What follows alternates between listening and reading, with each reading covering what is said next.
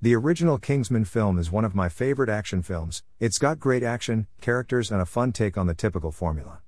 The Golden Circle is a crude, lewd mess with none of the charm or wit of the previous film.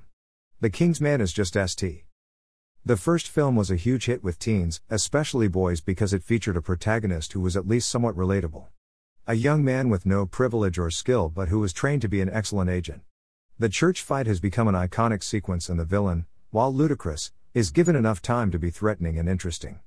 The downside is the final shot, which sullies the lasting impact of an otherwise excellent film. The Golden Circle, realizing its popularity with teens, doubled down on the lewd humor and sex jokes.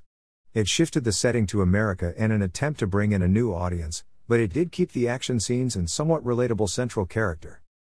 The Kingsman is by far the worst Kingsman film. I would much rather watch Golden Circle over this film because the Kingsman gutted everything that made Kingsman interesting. The film opens with an action sequence, like the previous films, but not a Kingsman action sequence. This intrigued me. Vaughn could have been showing that type of sequence is reserved purely for when the agency is formed, so I stuck with it.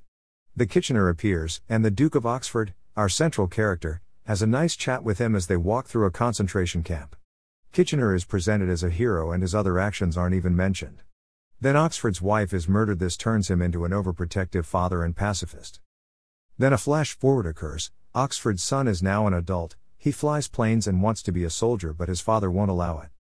Meanwhile, Rasputin is entering a lift to go up a big cliff. At the top is an angry Scottish nationalist who is manipulating events so that World War I happens.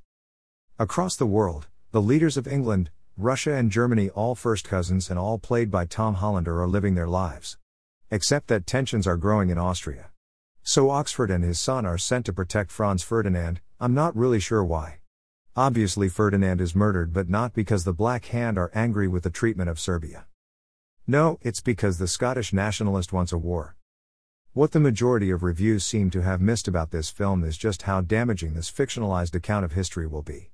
As I've said previously, these films are popular with teenage boys, many of whom won't take GCSE history, and will have no idea about what was real and what was made up.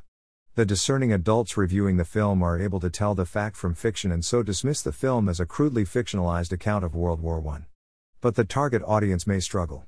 I count myself as relatively intelligent student, but had I not done my own research after watching the film, I would have presumed Mata Hari to be a glorified prostitute, which is fundamentally untrue. I might also have assumed that Kitchener was a top guy who never did anything wrong. Historical anachronisms aside, the film also fails in many other ways, namely that none of the characters are interesting. Ralph Fiennes delivers a standout performance as the Duke of Oxford, but his motivations are tied to the death of his son. The film is in such a rush to throw story at us that we never actually see the relationship between the two. We know that Oxford is protective of his son Conrad, but we never see them actually spend any time together. Conrad has a more meaningful relationship with Shola, who gets about 10 minutes of screen time. So much time is wasted with Conrad, who is flat and uninteresting, a world away from Eggsy. The fight scenes have become an iconic part of Kingsman. I come to the films for well-choreographed long-take action sequences. They are a staple of the franchise. Those fights feature color and wit even and are a unique breath of fresh air even in Golden Circle. They're also set to a perfectly chosen needle drop. When your film features Rasputin, it would be safe to assume that the Boney M song would appear, that a long-take balletic dance sequence would be a given. But no.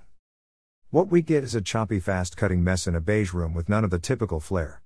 This is a film which laughs in the face of historical accuracy. I would have happily accepted a period-inaccurate pop song. Had the fight scenes been retained for this entry, then maybe it would have been able to stand in even the same vague ballpark as the previous two films. But as it is, all of the fights are by the numbers and take place in dark, drab settings. Imagine a Mission Impossible movie with none of the stunts, and that's what The Kingsman is. I laughed aloud twice in this film, neither time at an actual joke. The first was at the face pulled by Conrad when he died, it was so ludicrously inappropriate. And the second was in the final shot when Shola announces himself to be the first Merlin. He's wearing the same costume as Mark Strong, bald head and all. When your film's post-credits sting is the appearance of Adolf Hitler, which is played with the same reverence as the reveal of Harry Styles at the end of Eternals, you know you seriously messed up.